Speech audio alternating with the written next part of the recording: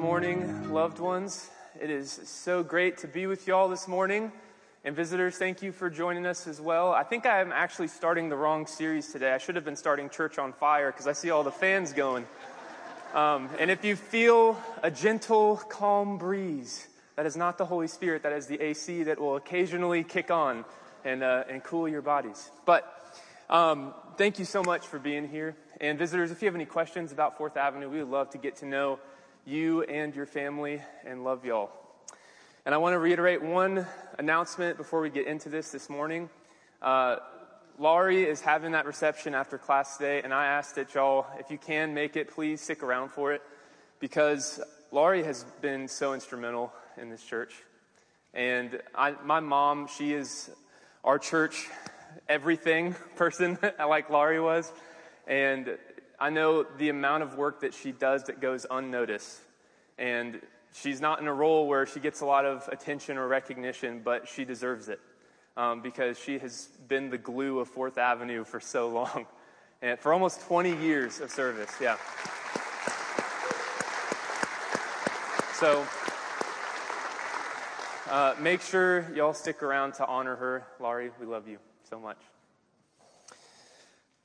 Have you ever had so much anger stored up in your heart towards a person or a thing, an entity, that every time you thought of it, it just made you have this visceral reaction, just this angry vitriol?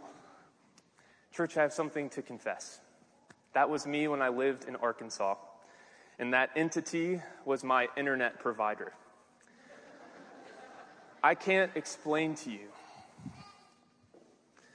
the absolute horror of this company. And for the sake of integrity, I'm not going to mention their name. But if you're watching, you know who you are. I had a 4-year-long war with this company to try to get somewhat stable internet while I was living in Searcy. And it was such a challenge. And it got so bad that we called technicians to our house so many times that I started to know them by name. And I'm pretty sure they knew me by name. It's like, oh, not this dingus guy again. But anyway, I kept persisting because their whole thing is, it's the best service in town, the best deal in the area. But things were not as they seemed. It was quite the opposite. And I just fought to try to get something stable. And I kid you not, whenever I first found out I was moving to Nashville, my first thought was, yes, I'm free from the tyranny of this company. But I'm working on it. Let me tell you this. I have never once given a 1-star review on something, and I still haven't. But let me tell you, in my heart, I gave about 1 million 1-star reviews to this company because I was so frustrated with them. Don't we oftentimes villainize people? And maybe it's not people, maybe it's a company. Maybe it's a group of people. I can't be the only one that does. Have a team that you love rooting against, maybe as much as you like rooting for your own team. Maybe that week or this week it's the Florida Gators. Sorry, guys. But it could be that. I don't know if it's just me, but whenever I'm driving in traffic and the amount of places in this area, right, that go from 2 lanes merging to 1, and then everybody is taking their time in the same lane, and then there's that one car that flies in the right lane and merges at the last second. Like, I'm not the only one that thinks that person's the enemy, correct?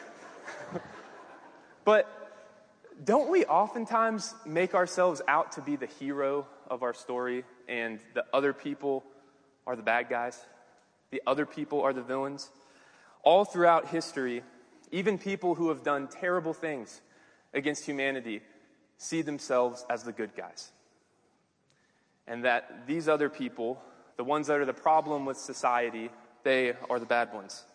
We are quick to see ourselves as the hero and never as the villain. And there's a lot of reasons why I think that is, and we're going to talk about a lot of those reasons as we move forward in the series. But one big reason as to why I think that is because we believe the cultural lie that we are good or perfect exactly as we are. One of the most common narratives that I hear people say is, I think I'm a good person. And the reason behind that is normally they're comparing themselves with other people. And they say, I don't cheat, I don't steal, I don't kill. I may not be Mother Teresa, but I know I'm better than most. How often do we hear narratives like that? Or perhaps believe them ourselves? And to be clear, I am not saying that there is nothing good in people, right? Very clearly from the beginning of Scripture, God created the world, the cosmos, good. God loves his creation. However, thinking that we are the good guys is a really good guise because it's fake. It's not true. Because the enemy is much closer than we realize. And if you couldn't tell from the video as I was walking up here, which that is the handiwork of Libby, who we recently just hired, and we're really excited about her. We're starting a new series called The Enemy. And the focus is on the me part. We're going to be looking at many of the enemies in Scripture as a way to look closer into the sin that's in our heart. And the goal of this series is to help us identify that sin that is deeply rooted in us so that we can better partner with Jesus in beginning or continuing the healing journey of redemption, to become more like him, to fully restore the image and likeness of God in our lives. And you might be wondering, why are we going to do a series on sin? And that could come from a lot of different places. Maybe that comes from a history of a church where they loved calling out sin and everybody out there. And they maybe the pastor loved preaching down to people and calling out sin in them as if they don't have it themselves. That is not what this is. As I've said before, any sermon that I give is a sermon that I believe that God first gives to me. I am on this journey with you guys.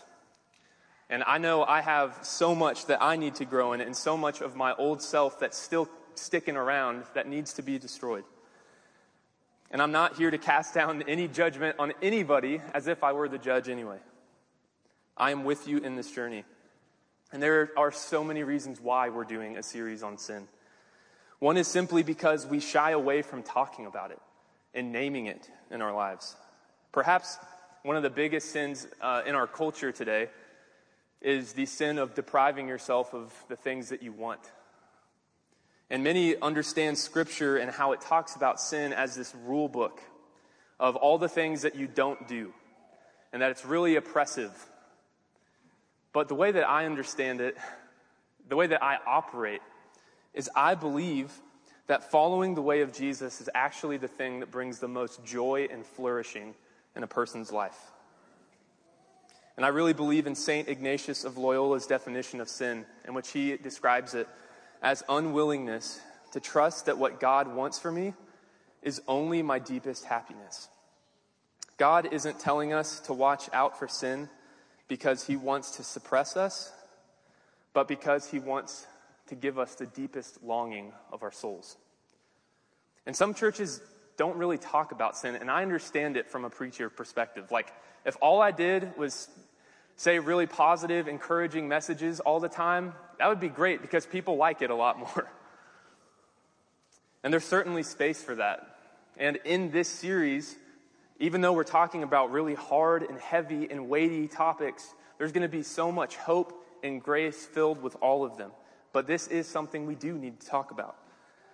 A Christian scholar named Barbara Brown Taylor, in her book, Speaking of Sin, she mentioned how she had a foreign classmate whenever she was going through seminary that said this: all you Americans care about is justification. In other words, making it to heaven. You love sinning and being forgiven, but no one seems to want off that hamster wheel. Have you ever heard of sanctification or becoming more holy? Is anyone interested in learning to sin a little less? This quote is convicting for me. We know, right, that God's grace is like the ocean. It is deep, it is huge, it's all-encompassing. And because of that, I think a lot of times can take it for granted and just sort of coast in life. And though we may not say it, sometimes we function with this flippant attitude of, I'll just do it and God's going to forgive me anyway. But after experiencing enough times of failure in our lives, we may lose hope that it's actually possible for me to change in this life, for me to actually defeat my demons and move forward. But here's the truth, church. For whatever reason, God seeks to redeem the world through us. Why? I don't know. Take that up with him. But through the church, through the people of God, God wants to move. God wants us to be a co-heir with Jesus and exercise co-dominion with him to cultivate a new world and a new humanity. And that's why spiritual formation and sanctification in our lives is so important. Because to ensure that this world looks like heaven, there needs to be people that look like Jesus. And as we as a church partner in the ministry of Jesus to help bring heaven down to earth, we really need to take our part in spiritual formation seriously. And I believe a big part of that is identifying the areas in our life that don't look much like Jesus and turn our hearts to reorient them in the way of Christ. So as such, we're not just going to obsess over sin in this series, but we're also going to be looking at what the opposite end of that is. How do we pursue the righteousness of Christ? So as a church, let's collectively lean into the power of the Holy Spirit and fight against our sin. And to start, let's get clear on what I mean by sin, because there's really not a great English equivalent for the word. In Hebrew, there's three primary words for sin. One is chata, or chata. Let me hear you say chata. No, I'm kidding. But that one's a fun one, which means to miss the mark. Another one is avon, I just butchered that, which means to act wrongly. And that's where we translate the word iniquity in the Old Testament. Another word is pasha, which that means to rebel. It's like this full-fledged revolt, and that's what we normally translate as transgression. But with these in mind, you kind of see the general idea of sin in Scripture is going against the will of God. In the Greek translation, there are similar words to describe these three. But I think the best definition of sin in the whole Bible is James 4:17. It is sin to know what you ought to do and then not do it. This definition, it hits at both, like not doing the bad stuff, but also you know the good you ought to be doing. And not doing that is also a sin. It's a very all-encompassing thing. And the idea of this is really to hit the mark. And hitting the mark, actually the root word, a lot of scholars think the root word of where we get Torah, it comes from the root word yara, which means to aim or hit the mark. So if Torah observance, which is the first 5 books of the Bible, it's oftentimes considered the law, if that is in the Jewish conception, if that is what the mark is we're trying to hit, and Jesus is the law incarnate, and Jesus is the authoritative interpreter of the law, then that means for Christians, Jesus is the mark to hit. So we can think of the life of spiritual formation, becoming like Jesus. If you think of it like this metaphor, like an archer that's pulling back the arrow, aiming at a target. And we improve our aim in hitting that target by living by the Spirit, by living like Jesus, turning from our sin. So if Jesus is the one that we're aiming to follow, if Jesus is the mark to hit, let's hear what Jesus has to say about sin. Turn with me to Matthew 5. As Jesus is talking about being the fulfillment of the law, of the Torah, he aims at this exact cultural phenomenon I was talking about earlier, combating this notion that I'm the good guy and everyone else is bad. In many places in Matthew 5, you're going to see Jesus say something like, "You have heard it said, but I say unto you." You have heard it said being this cultural assumption, this thing that we all think is right or wrong. But I say unto you, what hitting the mark really looks like is this. For instance, in verse 21, He says, "You have heard that our ancestors were told, 'You must not murder. If you commit murder, you are subject to judgment.' But I say, if you are even angry with someone, you are subject to judgment. If you call someone an idiot, you are in danger of being brought before the court. And if you curse someone, you are in danger of the fires of hell." Woo! Not pulling any punches there. I guess simply not killing people is not the bar that Jesus is shooting for the new humanity. There's a lot more than that, right? What Jesus is doing is taking things into our heart and in our motive. He's saying, if you are angry with somebody else, you are liable to judgment. Okay, well, I think a lot of us are probably guilty of that one. Let's go down a few more verses in verse 27. He says, "You have heard the commandment that says, 'You must not commit adultery.' But I say, anyone who even looks at a woman with lust has already committed adultery with her in his heart. So if your eye, even your good eye, causes you to lust, gouge it out and throw it away. It is better for you to lose one part of your body than for your whole body to be thrown into hell." Wow. There's your positive message today, church. Go forth and conquer.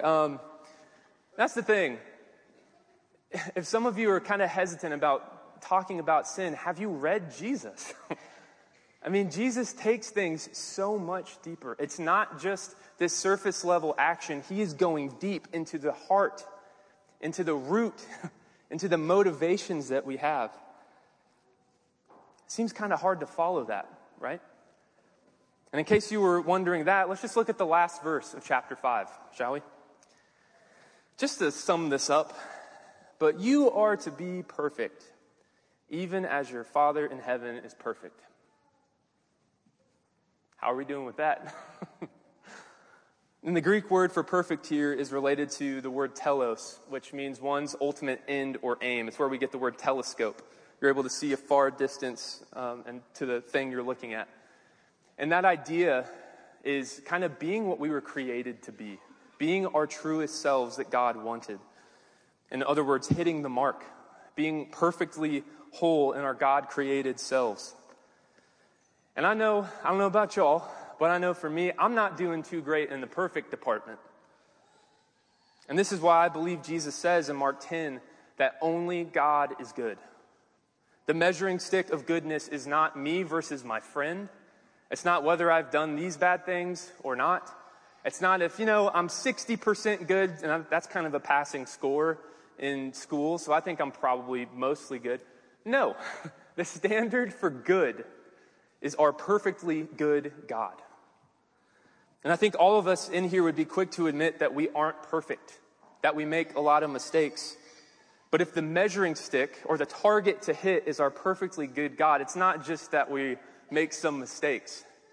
It's that we have deep brokenness in us, that we fall woefully short of hitting that mark. And we consistently contribute to the generational brokenness of the cosmos, of the universe.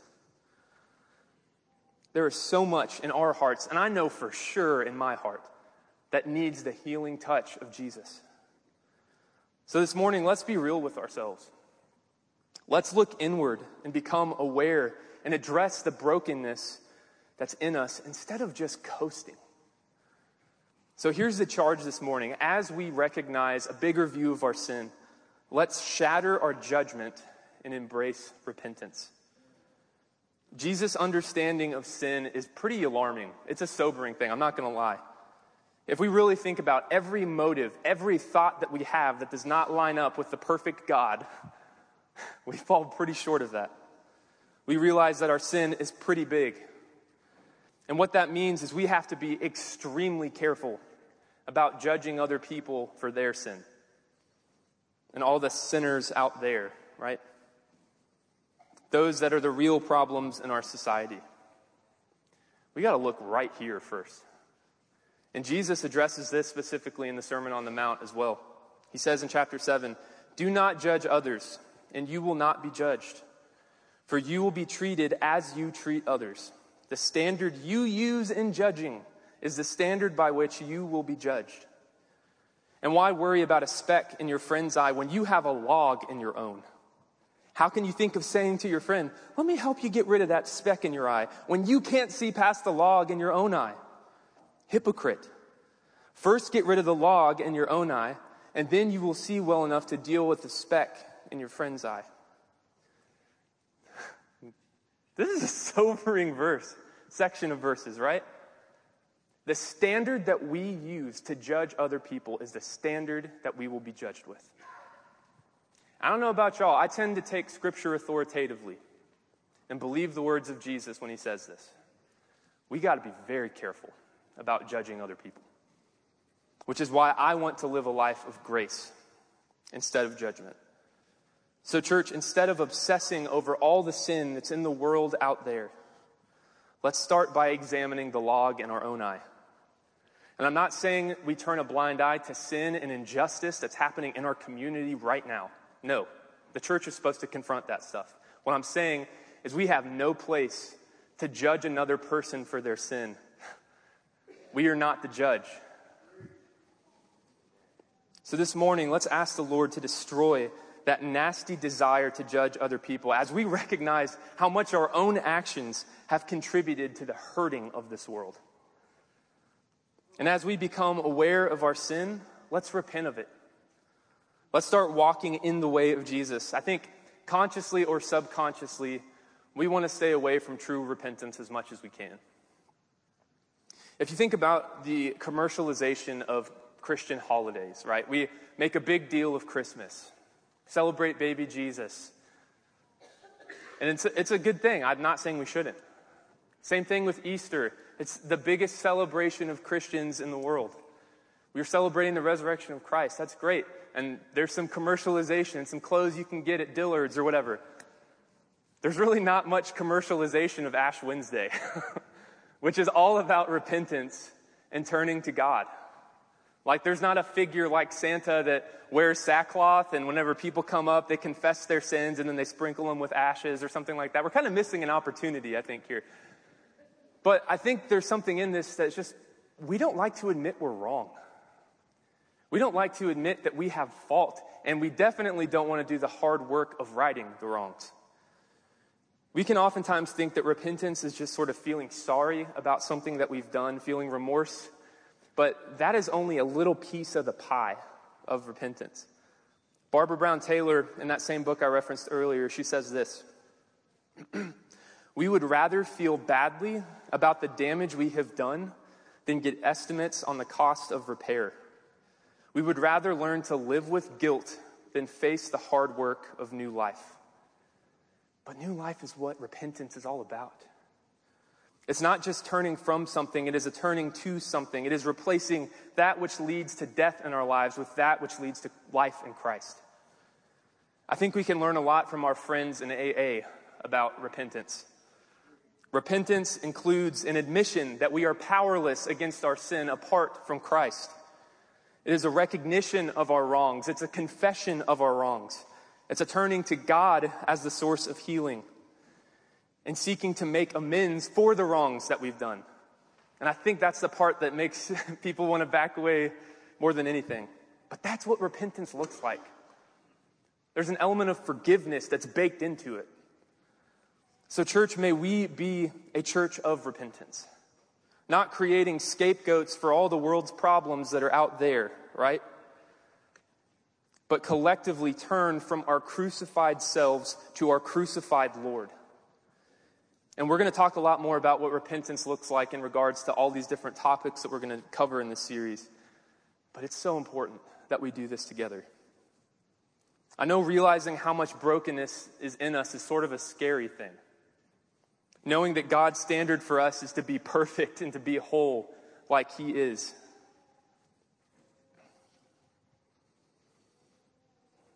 And you may be tempted, like I have been a lot of points in my life, to be anxious about that.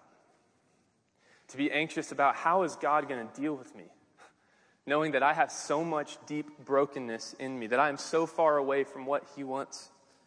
And you might be looking at this standard and being like, wow, there is nothing I can possibly do to hit that standard. And you're right. 100% correct. You cannot do it.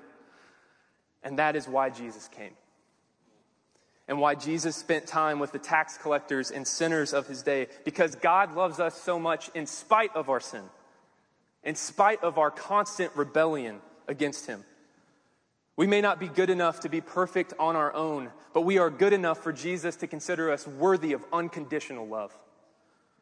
Jesus chose to be with and associate with sinners because he loves us so deeply, and he wants to set us free from the captivity of our sin. And the beauty in realizing just how big and monumental our sin is it helps us see how much more monumental God's grace is. Because if we think of our sin being really small, it's only the big bad stuff, then that means God's grace is very small.